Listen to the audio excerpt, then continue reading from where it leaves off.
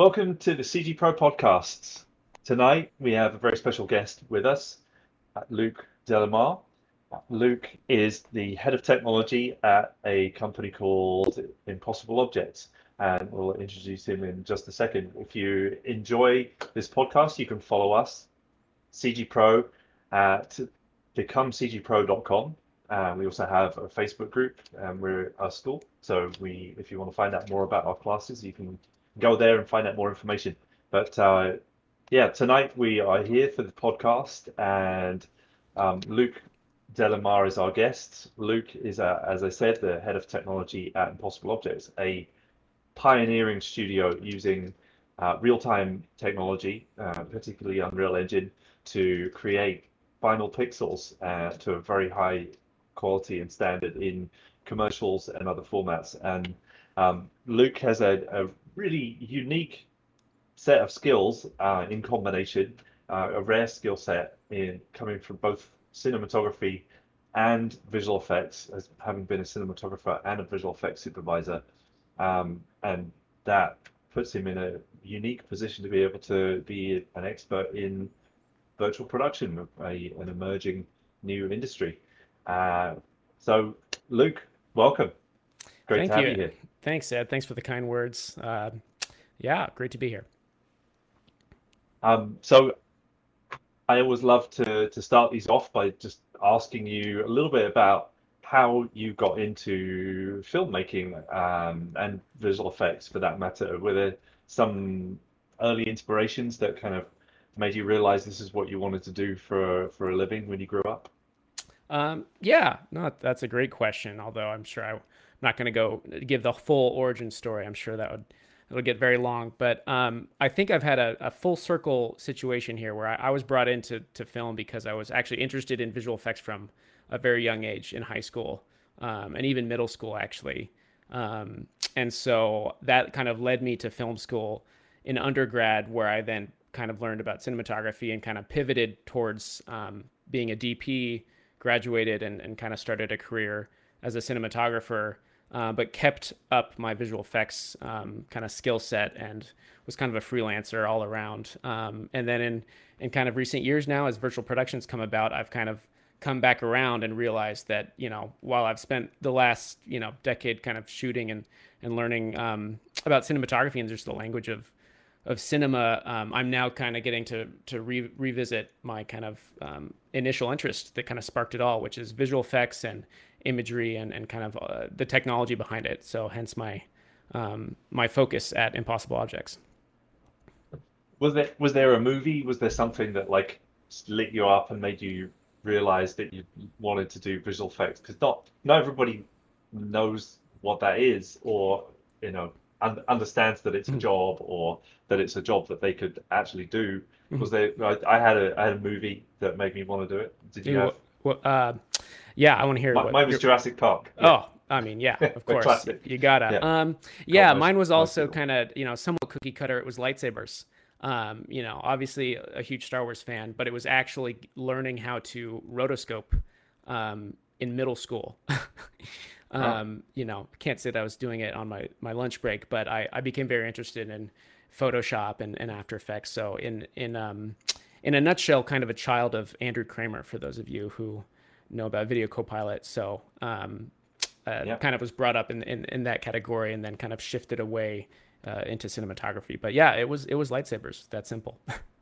Right. So like making your own lightsaber shorts. Yeah, exactly. Just goofing around, making videos where just people would be like, "How the heck did you do that?" That kind of thing. A lot of I'm sure everyone's seen this a wonderful documentary about the origin story of ILM, but just right there, that kind of thing, but just a different era. I feel like so. Right. Yeah, I'm slowly chipping away at it. Yeah. I don't have as much time to watch television as I used to since I had children, started the business. But I'm thoroughly enjoying it. Seen a couple of episodes, and it's amazing to see its humble beginnings. And sometimes you look at those movies that have had massive success Mhm. and became huge, vented the industry, became huge companies, that they started in very humble beginnings Mhm. and with people. figuring out how to do it. Yeah. So it was Star Wars and you making your own Star Wars. How did you find out that it's something that you even That's could a do good at that question. age? You know, I think my neighbor gave me a pirated copy of Photoshop. Is like if you could pinpoint the exact, inception Yeah. date, that would be it would be Photoshop. So just my fascination with just modifying imagery and eventually learning that you could use those tools to help tell a story. In a way that no one else could, especially at the age that I was kind of exploring this kind of thing. I thought it was amazing. So So taking it a little further than your experiments in Photoshop, how did you progress it into actually getting your first job in the industry? yeah, well, I'm trying to think. Funny enough, the founder of Impossible Objects, Joe Sill, were really really good friends and go back a long time. He's a director and also does visual effects. Um, we both kind of had this fascination with it, and so even though I was kind of shooting and kind of had a career as a cinematographer, I still had this huge interest in just furthering being able to kind of deliver these things. I remember finishing undergrad thinking I would be a cinematographer who could shoot a visual effects music video and do the visual effects, and just have this cohesive view of the whole project. And even though at that point in my career, I did not understand, what kind of complications you get when you think about a giant movie's visual effects pipeline and the process behind that. But I was starting to understand that, like, if you have this view and understand the tools at every end of the spectrum, things can go a lot more smoothly, and you can help communicate a story and just your ideas in a lot more efficient manner. Since we all know visual effects kind of take a long time, so yeah, kind of roundabout answer there, but So you studied cinematography, yeah, filmmaking.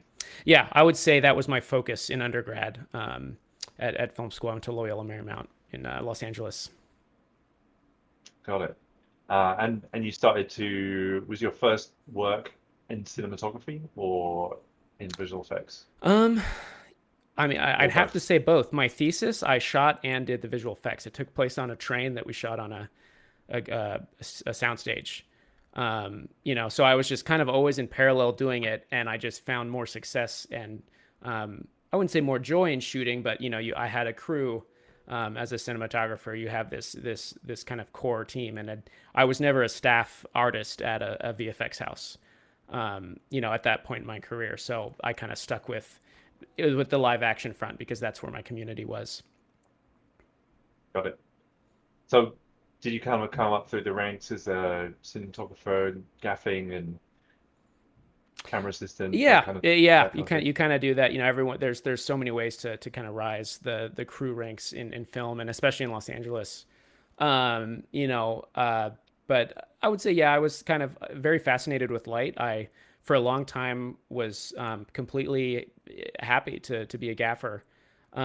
Just because I was fascinated with the tools behind it. I'm always interested in the tech behind creating these images, but ultimately realized that obviously the role of a cinematographer, you still have more control, but you do have to relinquish, certain things, especially at certain tiers. So I came to kind of accept that. But yeah, I did kind of rise a little bit of those ranks. Yeah. Early question coming in already from somebody asking, particularly other than Photoshop, what Oh kinds yeah. of software did you find yourself getting into in the early days in visual Yeah, it effects? was a Photoshop. Probably within a month, I switched to After Effects, realizing that I needed more than one frame. Yeah, And then also, I've used Blender since for uh, I've used After Effects for almost like 16 or 17 years, but I've used Blender for longer than that. So I've always had this like understanding of a 3D space. Maybe not how I can't say I was an advanced user in the slightest, but I had experimented with that, and so I had this understanding, as basic as it was, of just operating within a digital three-dimensional space. got it. So pre 2.8, Yeah. Oh yeah. Yeah. right? That was when I started getting interested in it.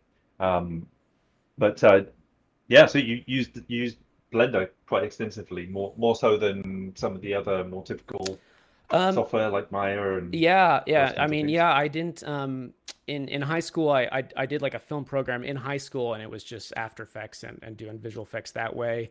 Um in college I did take some visual effects classes. I did post viz and previs in college actually, and consider myself very fortunate to have been able to kind of step away from what was a normal production curriculum and to kind of learn a little bit about how visual effects are done. But yeah, rising through those ranks, no, it was I was a very late bloomer to both Maya and now Nuke as well. So So, based on that, how do you feel about the software progression and well, I should say, how do you feel about some of these kind of newcomers to visual effects? Blender is always used to be seen as a hobbyist tool mhm, until about basically 2.8 it started to be mhm. seen more as a Yeah, serious 3D program that actually people were using professionally, and now it seems to be getting more and more traction. And then some others as well. What are your thoughts on the that's a good changing question. I landscape? feel like that's a somewhat of a heated debate, because there's Yeah, a lot of there's a lot of perspectives about this. Personally, I love Blender, and objectively, I think it is a very powerful tool. And I mean, it's always being updated, and there are lots of things one could argue it does better than some of the other competitors. Um, the main issue being in a more rigid pipeline and established VFX and post houses, it just doesn't have a home. So I unfortunately I think it's a great tool to learn the concepts behind things. But it's there's always going to be difficulty with like doing a full pipeline that includes Blender or those kinds of tools. So are you guys using it at we Impossible Objects? yeah it's I mean yes we do, but we're primarily if it's not in Unreal, which the core of our business is Yeah, Unreal, and I'm sure we'll talk more about that with virtual production. But for animation, we still Maya is still kind of the reigning champ. cool. Yeah, it's always interesting question for me to ask people because I know that um, I learned Maya as well because everyone in the industry used Maya, and it's still the case that a lot of the big studios and even smaller studios as well. It's just been there for a long time. Yeah, It's well ingrained into people's pipelines, and it's hard to wean people off. There's also the skill set yeah, question where the artists are all trained in that software, yeah. not trained in others so much. But I'm interested to see as people are starting to bring in some Blender to Mhm. even really big houses, maybe not Yeah. in the pipeline, but to be able to No, as create a some things specialty to tool, throw in. no. And, being Yeah, somewhat of a nimble studio too, that, it's an advantage we have. We're kind of building a pipeline, not from scratch, but because, we're kind of getting to do things the way we want to with virtual production. So for us, it's always about, what's the right tool for the job. It's not necessarily what do we have to use, because that's what everyone else is using, or that's what this vendor is delivering with, or, things like that. Um, yeah.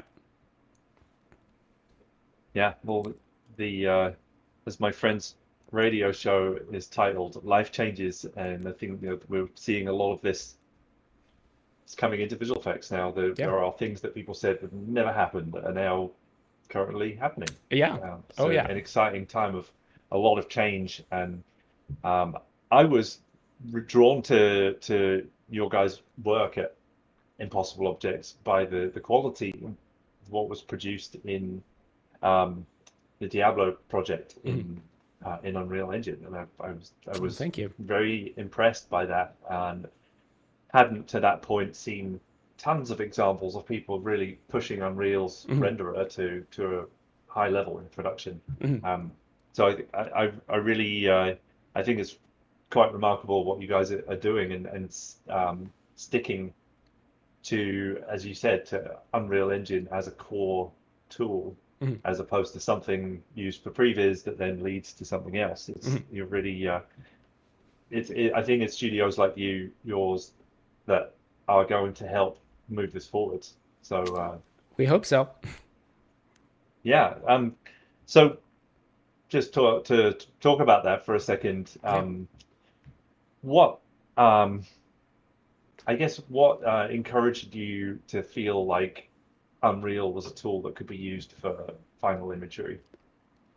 That's a great question. My first exploration with Unreal, I have to credit to John McInnes Studios and a challenge a fellow virtual production cinematographer, Kevin Stewart, and I did together, where we kind of just quickly learned that as a place to quickly iterate with light and texture, as opposed to the daunting task of like when you open Maya and what you're looking at, or even Blender, what you're looking at.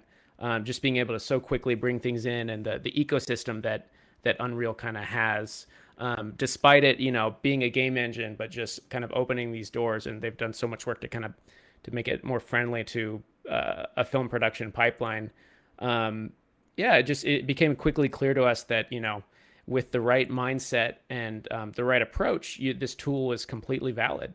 And the more we kind of explored it, and the more we talked with the community about it, which was obviously a huge kind of outpouring for this, right, in the last 2 or 3 years, especially over like the early pandemic, when everyone was locked up and just kind of like, what software should I learn? It seemed like that was a big ticket item. So Yeah, makes sense. How did that come about? How did that project come about? You were took part in the Short Sandspeed. I think you actually won, yeah, if yeah, if I'm yeah, correct. yes, I guess we did.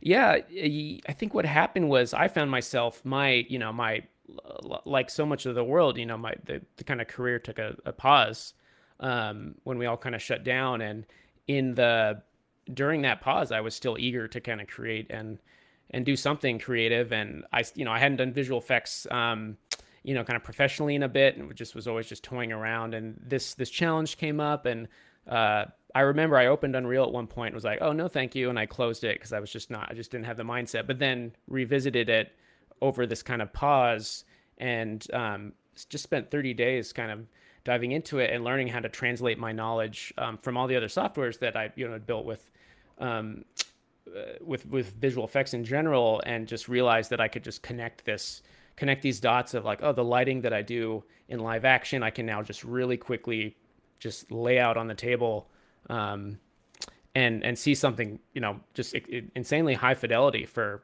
how easy and quick it was, and things kind of exploded from there. So where did the idea for the short come from?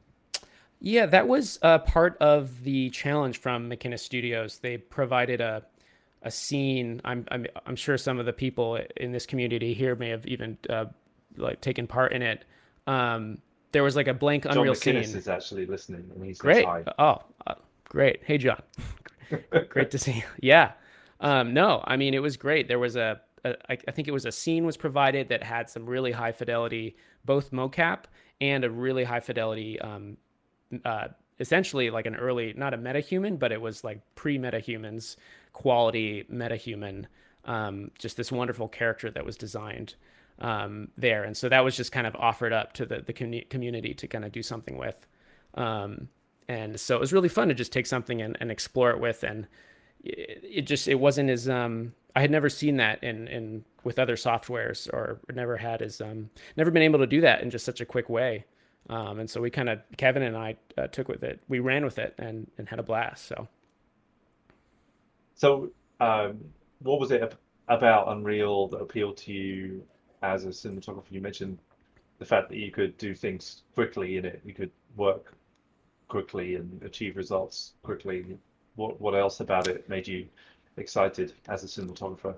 I think it was also just kind of I mean, I keep saying connecting the dots, but realizing that this space that you inhabit inside of, I mean, any 3D package really. So like in that sense, it's hard to say that it was like for me, it was groundbreaking because I could suddenly envision the way I would almost storyboard a movie or block a movie. I realized I could block the same way I blocked a live action commercial or narrative shoot. I could do the exact same thing in Unreal, and then also light it. And then suddenly, without even trying, that was really high quality previs, if not a beautiful looking cinematic. With not very little effort, but just in a very intuitive way, where the tools were just kind of almost just converging to this point. It's not that it was just already perfect and meant for this, right? It's been the kind of a long process to get there as all these virtual production tools evolve. But at that point, there was like a switch, and just realizing that a cinematographer with a visual effects background suddenly is able to produce an animation, like a beautiful looking visualization. That was just a huge kind of a Pandora's box moment, I think. Do you have any things that you would say to anyone, say someone who hasn't experienced Unreal Engine yet, or somebody who's from the filmmaking world or the Mhm. visual effects world, who's curious about it? What would you recommend for them to do to explore what it's capable of? Yeah, that's obviously a tough question because it's such a case by case basis. I get a lot of people asking, like directors thinking, "Oh, if I learn Unreal, like, can I previs my own stuff?" Or cinematographers wanting to do lighting viz, or even just actually doing animation, actually doing a cinematic. Right? There's so many different use cases, or even just understanding the tool for LED volume workflows and things like that, right? Because the branch of this tool kind of spreads far and wide. Um, Yeah, my recommendation would be to, I mean, it depends on what would work best for like what that individual might need to do, but it may be daunting to look at, but if you have a good reason for it and you're kind of the type of person who likes to have their hands in it, or it's such a great tool for you know visualization in general, and that happens to kind of elevate a whole lot of workflows, animation, virtual production, volumes, the whole thing. So I'm trying. I know I'm not actually giving advice here. I'm trying to decide what the answer is. well, you can have already some well, you said that having purpose, having something that you're actually trying to accomplish, and Yeah, I guess that having that short was one of those, one exactly. example of I it. will say that this would be hard advice: is don't download any software without a goal in mind. Right. That you'll immediately shut it down. No one wants to watch tutorials without an end in sight. Um, so do it to build something that makes you happy. That if you enjoy being creative in that sense. And obviously people who are already in post production and visual effects have an advantage to that. But I'm definitely of this mindset of I'm trying to bring people from live action who can use this as a tool. That yeah, maybe not, maybe your average live action cinematographer, it doesn't need to learn this tool to light the scenes for their volume shoots, but just understanding the language of this is a lot easier than one would think. Right. Yeah. What are some of the useful things for cinematographers, for filmmakers? Because as you said, visual effects people feel like it feels like it's a familiar world to them Mm-hmm. because they're in a 3D environment. Yeah, Translation to a different tool set, but for filmmakers, it's brand new. A lot of them have not been in 3D software before. yeah. What some of the things that they could do to help their process? Yeah, I mean, obviously there's a plethora of courses for these kinds of things. We're speaking on CG Pro right now, but I think it would be, obviously I'm biased towards cinematography, but using it as a way to explore, how light works in a virtual sense. I know I don't know any cinematographer who doesn't think the latest Pixar movies aren't beautiful, and that's not a coincidence. That completely has to do with having this mutual understanding of what composes a beautiful image, and um, a lot of those theories and just the themes behind cinematography apply to any form of art, obviously. But so, like, of course, it applies to virtual production and Unreal Engine as well. And so it's just another like canvas to kind of explore this kind of thing that happens to be free. It happens to be a major tool that's kind of being explored in virtual production in general, and it happens to be pretty quick to learn compared in comparison to some other packages. So Right. Yeah, compared to how long it takes to learn Houdini, for example. yeah, exactly. Exactly. Um, and any thoughts for the visual effects community? Because what it feels like to me is that the filmmakers are learning computer graphics, and in this new thing called virtual production. Filmmakers are learning computer graphics, Mhm. and computer graphics people are now having to learn filmmaking. And even though you would think that visual effects people would know about filmmaking, it's very often Mhm. siloed into making single shots and not really understanding the entire Yeah. filmmaking process. But now this really encourages the knowledge of that, which I think people don't have as much from that camp. Yeah. I think it's kind of I kind of have a two-part answer because I think there's a lot that traditional animation pipelines can now learn and are already exploring with virtual production, but then also like animation within visual effects, but then also just kind of visual effects and the FX end of visual effects. Um, so I'll start with animation, and that is one where, and that's something we're doing at Impossible Objects, is kind of exploring the idea of um, the nonlinear process, the nonlinear aspect of virtual production, and in the sense that you're not kind of glued to this, stage A, stage B, stage C, and if you got to fix stage A, you got to go through all the stages again. A lot of traditional animation is like that, and there's definitely exceptions. Obviously, the lineage pipelines get a lot of bash in the virtual production community. The reality is there's always going to be a linear component to production. That's just how time works. Right. But So far as we know, yeah. yeah, so far as we know, who knows as we explore the metaverse what happens.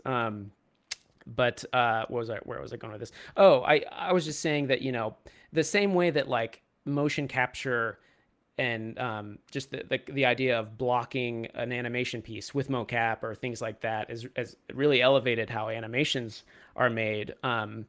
In our eyes at Impossible Objects, the same goes for just using Unreal as this tool where it's this, time is a flat circle situation where we're kind of kit bashing while we're doing layout and previs, and everyone's kind of learning at the same time, much like you would on a live action set where you're all physically present and you're all seeing the same things happen. That's not normally the case with visual effects. So that's where I guess that's my tie into visual effects here is that instead of having to, do do the post viz to understand the shot that's going to be done down the line and then wait for the effects to happen. You're kind of trying to see a little bit more of it as it goes. And so I'm always personally trying to use Unreal as a way to help communicate visually what we're trying to do, whether or not the piece is being rendered in Unreal or not. It's to us, it's about, it's about communication. How do you approach a new project that comes in? Do you have a like a process? Do you think like is Unreal going to do it? And you kind of decide at the beginning. Yeah. Do you Is have there, is the first piece of paper Unreal? Yes. Or, check. Um, that depends. I won't say that we're not of the mindset that everything needs to be done in Unreal. It's more the mindset, what can Unreal help do to elevate this project, because it's part of our pipeline. Because we're not going to be stubborn about things that just either aren't there yet or things that just may not make sense or things that, the time is there to do this and do it a little slowly, then we can do it that way. But I guess the answer to that question is, it's for us, we're a world building company and we do most of our world building in Unreal. So it's kind of this ecosystem. It's kind of this place where our stories and creatives live. And so it's just based that way. And we kind of branch out from there. If that makes sense. yeah, yeah. So yeah, you're using the right tools for the job, but you appreciating real-time engines for all of the flexibility that they have, even Yeah. if you have to jump out. I know we spoke on one of our previous conversations about Diablo Mhm. and how basically that was all rendered in Unreal, bar some of the effects Mhm. work, which is still better done in Houdini. You've got just bits of the flames coming out of the creature's mouth, and Mhm. but otherwise, predominantly it was rendered in Unreal, Mhm. That's correct. Yeah. right? Yeah, no, and I mean, and even today, looking back at that piece, because that was, I think, well over a year ago now, already, just continuing to explore how those types of effects can even be done in Engine, and it's not because we want to do them in Unreal; it's because we just don't want to wait for the traditional effects pipeline. If the creative or the story allows. We're not going to do a fancy rocket ship smoke sim in Unreal, but There's a surprising amount that can already be done, and I mean, every day Epic's pushing the boundary with some of the things that they're releasing, and even water. I'm sure everyone downloaded the free water thing from last month. I mean, we're all flipping out about that at the office. Right. Yeah, and the fluids and smoke and some of the things that I are incredible. The Yeah, fact that they can actually run in real time, things that would have made offline renderers chug for yeah. hours not that long ago. Um, yeah. So what's been happening since? I know you guys have worked on an amazing new short since Yeah, Diablo. yeah, we not too long ago we released a proof of concept short called Cloud Racer, which Joe Sill kind of is the kind of lead creative and director of. But that was kind of a proof of concept where it was, aside from the story and just how grand it's. I mean, just the log line, by the way, is pod racing meets Blade Runner. So that's, then that's all you need to know. It's going to be awesome. But also, just as a way to explore both mocap, we used metahumans as part of the workflow, and we were doing it like while metahumans. We started while metahumans were still in beta, and just kind of working with an inertia-based mocap suit and just kind of exploring how far we could go, just kind of keeping things in house like that.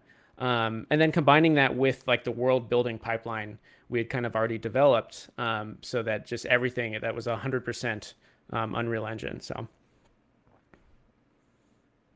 Amazing. So that's something which basically anyone could do. And yeah. obviously, you guys have got a lot of skill, but the tools that you're using are freely available Mhm. to, except for the computer that you did it on and the mocap suit. Yeah, I will say, yeah, my younger self would be like, "You spent how much on the graphics cards?"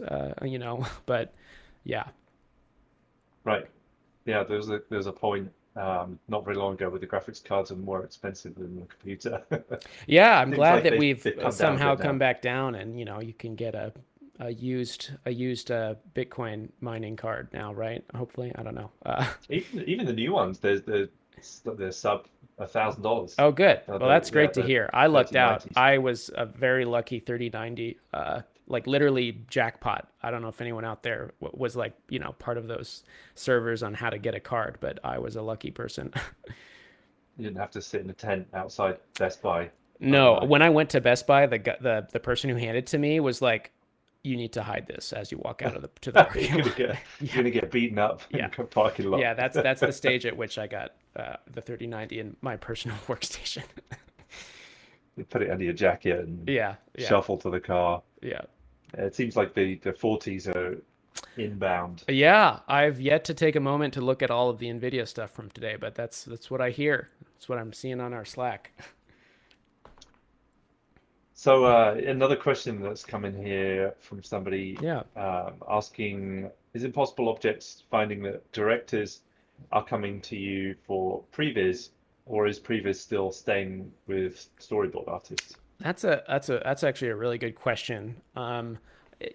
Dependent on the schedule, but a lot of the times we found that when we kick off what would traditionally be the moment to do storyboards for a client or agency, we're already prepping previs in Unreal, and things get built so quickly that there's look dev the moment that storyboards come in.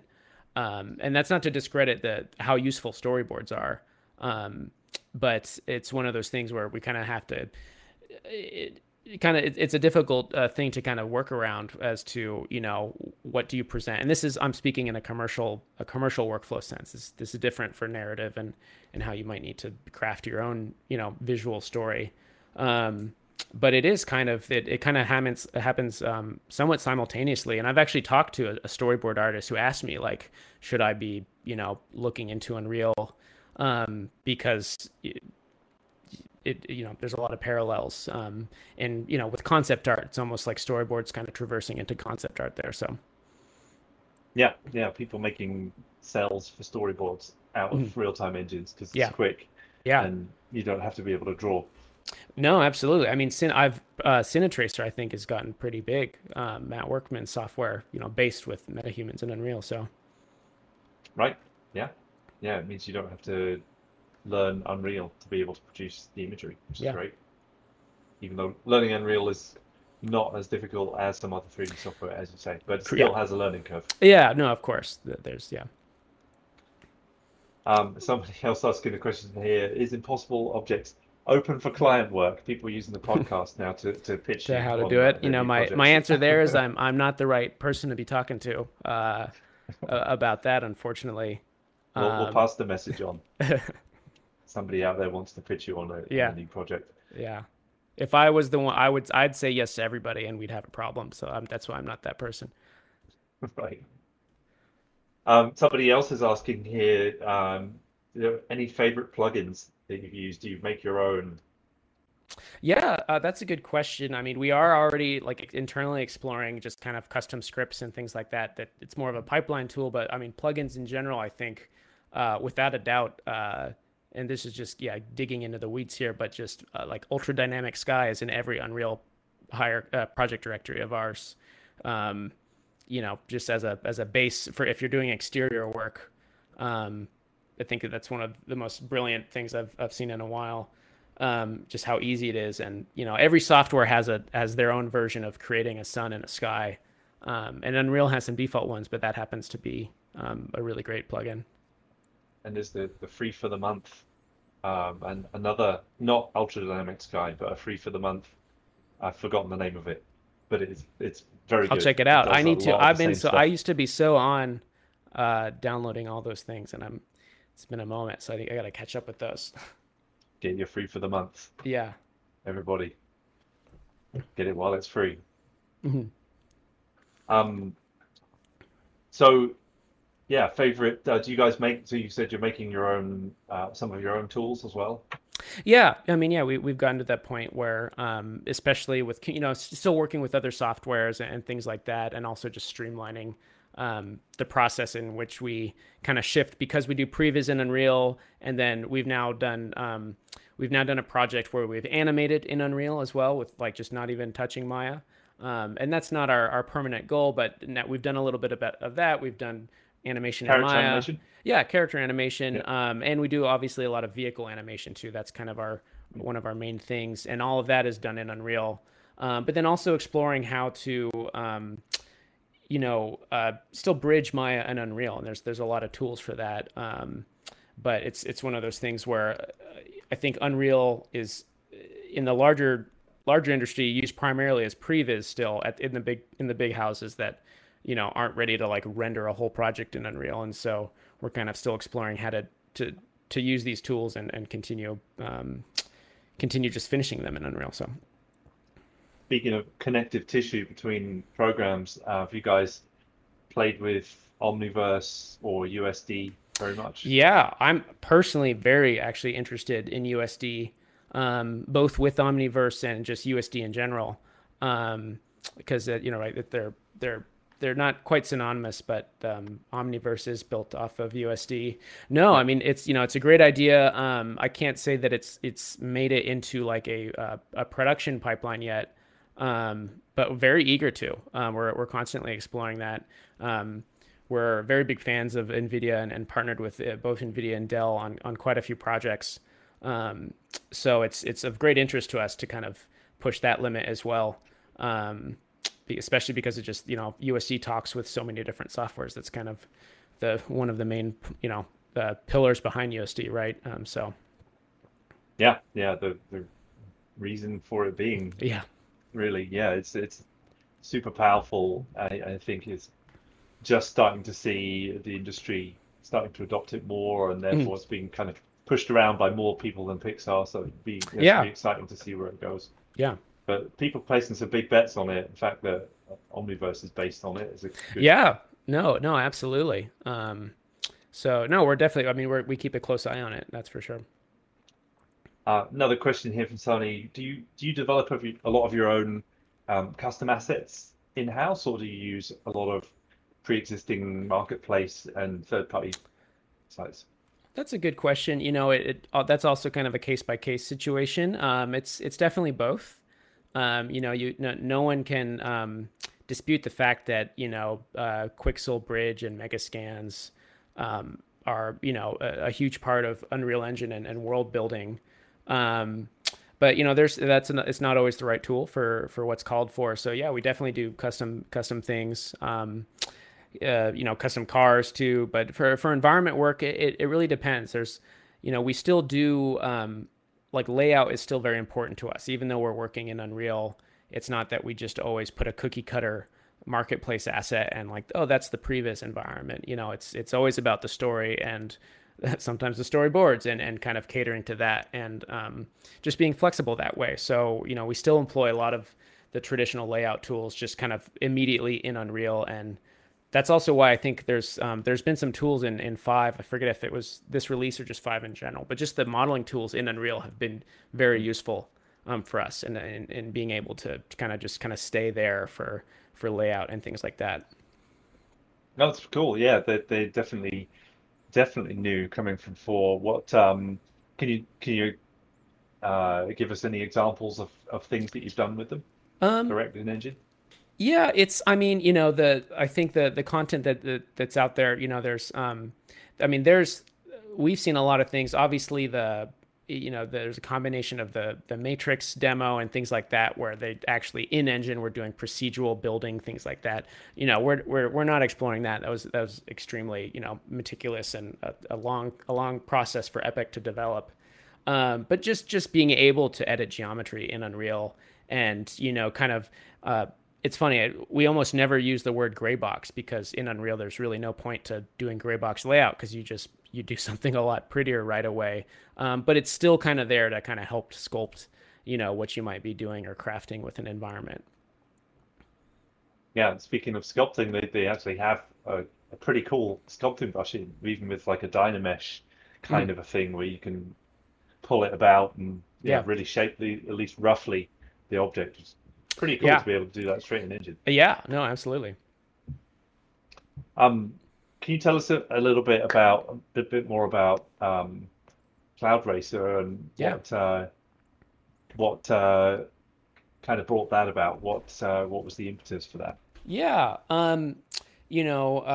I mean, like I said, so it was this a proof of concept thing that was developed in house at Impossible Objects, and the goal for us was to kind of see what we could do with these tools that were just accessible, kind of like the not I don't want to say the base level of these tools, but we did mocap in house, like I said, with a Rococo suit. We did our face capture was done with the free app from Epic, and those kinds of things, and building as robust of a pipeline as we could because a lot of what the like the inertia based mocap world is not necessarily like long form content. It doesn't always work so great when you're doing extremely long shoots or recording sessions over a period of time, and also need then you've got archiving and cleanup and all these things. And so it was an exploration into that pipeline because we were just completely fascinated with metahumans and just kind of immediately being able to craft a story without having to spend months and months developing this character pipeline. Right. Have you guys been playing with the mesh to metahumans, being able to customize your own? Yeah, a little bit too.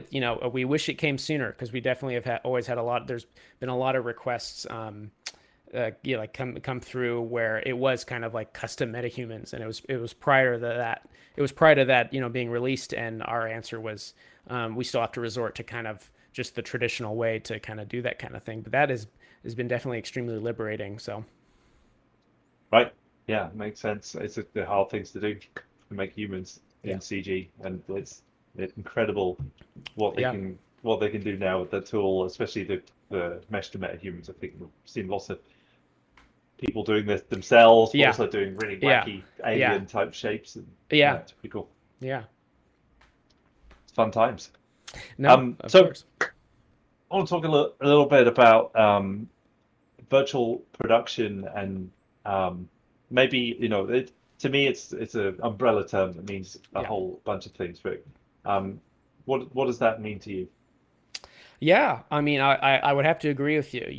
I know a lot of people who think virtual production equals The Mandalorian, and like that's the math equation, um, and that's part of the equation, but it's not. That's not the formula. It is an umbrella of these tools that kind of contribute to what I think is the core of this, just the idea of this nonlinear process, being able to kind of do things in this fashion where you're kind of iterating more quickly. Um, you're working in an environment where decisions are kind of happening simultaneously, because it isn't just this traditional process of stage by stage, and it's the whole tool set that goes with that. So Unreal is a tool within virtual production. Volume stages are a tool for that as well, or kind of like the end of the pipeline in that sense. But also visualization. I mean, a lot of what we do at Impossible Object is entirely in-engine visualization. There's no live action production component, even though we do all those kinds of things. The animation we do in Unreal, we consider virtual production because we're trying to employ this process of, previs just rolling into the rest of the production. It's not previs, hard stop, take a look, figure it out, then build from there in a different software package. So it's all those things, and a lot more, and it's obviously always changing too. It's honestly hard to keep track of. Yeah, absolutely. The terminology often comes before the techniques if people are trying to Yeah. explain what this stuff is, and then yeah, I agree with a lot of your points there. I think it's really interesting to highlight some of the other things that you can do with it because, as you said, a lot of people just Yeah. think LED, big, expensive LED volume, which is impractical to a lot of people, even small companies, Yeah. and that there's a lot of other things that you can do with it. Um, what what's been have you guys done much with green screening in?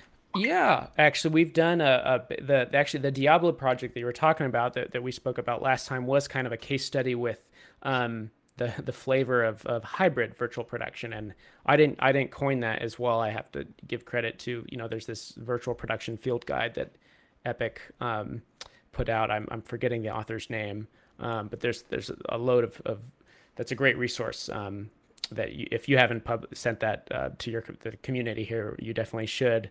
But yeah, we have done a lot Yeah, of green screen stuff because we have found a lot of value in bringing these live view kind of Unreal environment tools to a set in which maybe, once again, the volume wasn't cost effective or just out of range, or for whatever reason, there needs to be post, sometimes, because obviously volume shoots, you spend a lot of money doing pre-production and on the volume, and sometimes you still need to do VFX and post, and a green screen makes more economical sense. And so we kind of bring that tool, we bring our own little virtual production cart and kind of run a live view of the environment so that you're using it as a way to help honestly all the departments. I mean, it starts with helping the director first and foremost, obviously, but when we bring it to a green screen shoot, it's primarily to help just the visuals be a little more cohesive so that, even if the actors aren't being able to see it while they're performing, the crew and everyone involved in sculpting the image has a more cohesive sense of the direction this shot is going in. right. Yeah, makes sense. Yeah, I think in the live podcast, there's some links going out. So anyone interested in the field guide, you can check Yeah, those out. great. Awesome. Yeah, it's Noah Cadner. Yeah, no, okay, great. Yeah, and there's two, maybe even three volumes out now, right? I don't know. Yeah, I was aware of the second one. That's cool. There's another one as well. I mean, that's how fast it's changing. Yeah, yeah, exactly. You need to do one every couple of months. Yeah. Um, and yeah, talking about virtual production, how has cinematography, in your experience in cinematography, helped in this new emerging field? Yeah. I mean, also a great question. Um, at the end of the day, I'm extremely fortunate to have kind of this background help guide me in a software or in a workflow such as virtual production, because you can have the most beautiful environment in Unreal in any software package, and if you're not capturing it with the right cinematic view, with themes, with lighting, whatever it is, camera, even just blocking, things fall apart very quickly. It's in the same sense that photorealism in CG falls apart in the blink of an eye. I think personally the same goes for lighting, and just like the fidelity of an image and what I just call just cinematic photorealism, because you know. So in that sense, I think cinematography is extremely important. And that's also why I'm always trying to just bring people like, you have this great knowledge of lighting and blocking. It can be applied virtually, and you may have not even known it. Right. Yeah. Is there any tips for anyone who doesn't have that background? Yeah, I mean, the if Unreal Engine is daunting, I will say Cinetracer looks wonderful for kind of figuring that out because it's the same concepts and it's built by a cinematographer. Um, so, but no, just explore. Explore with a goal in mind of like, if there's a reference image you want to try and recreate, or if you're going to watch a tutorial, do it with the goal of trying to recreate a lighting scenario that you've done in live action, or you've seen a cinematographer you look up to do in live action, because all of those things can be done. And I can say, drawing all the way back to the short that I did for this McInnes challenge, that one of the first things I did in Unreal, every shot we approached as if we were physically present shooting that shot with the camera and a crew, because we knew nothing about lighting a scene in CG in Unreal in that aspect. So we just treated it as if we were there, and we learned how to use the same tools, but just in a virtual sense. And so that's where I have the most fun. I know not everyone can just kind of dive in and commit that way, but that's the draw for me, at least at the beginning. So thinking like a cinematographer, even when you're in a totally virtual environment, Yeah. thinking as one would, doing the kinds of things that they would do in real shoots Yeah, and that's applying that. correct. Because it's one thing to say that I wouldn't want to say my personal style or my own aesthetic choices is always grounded in realism. There's plenty of things we do or we attempt to do where realism isn't the goal. But that doesn't mean you don't understand the language of just cinema and how to move the camera accordingly. There's plenty of Pixar movies that aren't going for photorealism, but they're extremely cinematic. And so Unreal Engine has been kind of this portal for like getting to explore that. And as soon as you download it. It's an interesting description that people use for things. It looks cinematic. It has a cinematic look. I like people are always kind of questioning what does that mean? Yeah. What does it mean? Yeah. It's also a difficult thing to ask. And you would get a biased response because I am a cinematographer. So Right. It looks like things I make. That's what it looks like. yeah, that's the shortest answer. Um, any thoughts on this kind of explosion of AI and machine learning generated imagery that's starting Oh to come man. out? Yeah, that was a moment I definitely jumped on like everyone did. Yeah, I mean, I don't want to like, I don't have like comments on like maybe people saw the headline of an AI winning an art contest Yeah. thing that went viral, right? But I mean, it's amazingly fun to play with, but more importantly, extremely scary.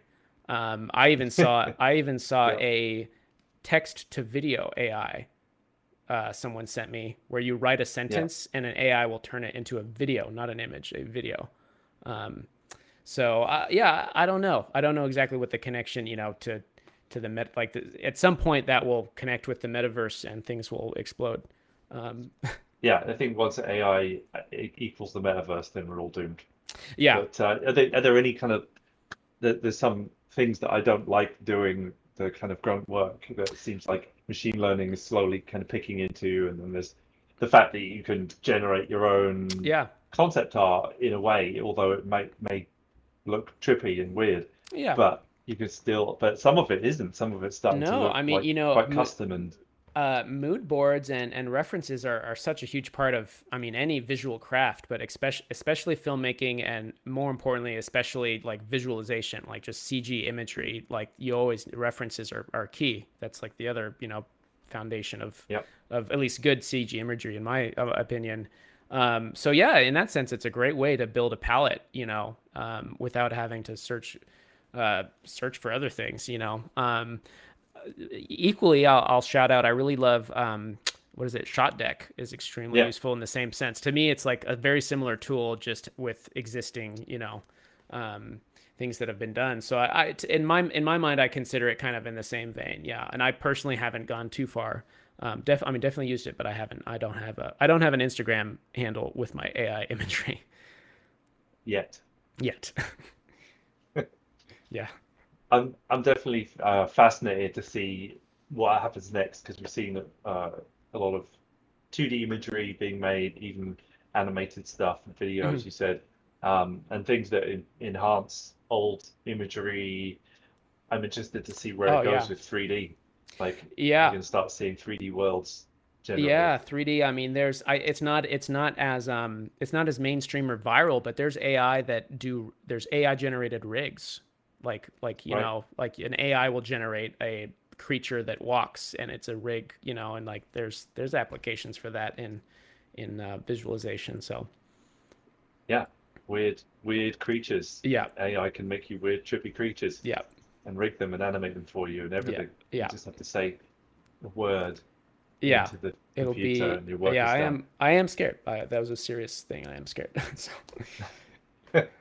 So one of the last questions I was going to ask you about is what are you excited about most about the future? You could also include what you're scared about most in the future. yeah, no, no, no. I mean, a great ending topic. I I think I'm most excited to see, this kind of paradigm shift in how this tool, how Unreal Engine is used, but how virtual production as a whole is used to kind of just create a new, I don't want to say wave of content. That's like the worst way to say it. I want to say just kind of these new types of projects and creatives and stories that can get told because the boring answer is, oh, because it's an accessible tool, yada yada. But in my eyes, it's more because it's just empowering people at the source to kind of take this and take their story the whole way, and not get lost in the process. So that could be a solo artist taking something and creating something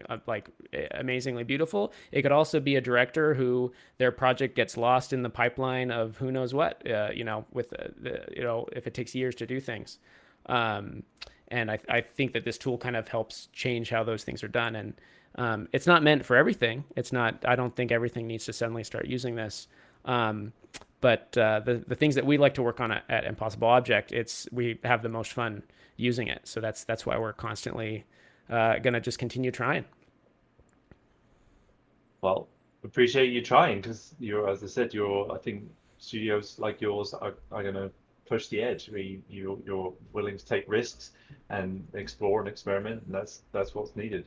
Um, is there any way that people can follow more about you or Impossible Objects or any of your own Yeah, work that you want definitely. to share? I'm sure the hashtags will go out. Our Impossible Objects Instagram has our latest content, and I on my own handle, just Luke Delamar, I post at this point. It's transitioned from a live action career to CG to virtual production. You could see the transition there. So yeah, just just go to our website. We are very big on sharing the case studies that we do, and kind of sharing how it's done. I don't think there's any production we do now that doesn't have a very large behind the scenes portion, because it's just so much fun to make. But it's also like people got to know how we did this, because we're just kind of figuring out and having a good time. Fantastic. Well, yeah, I'm with you on that one.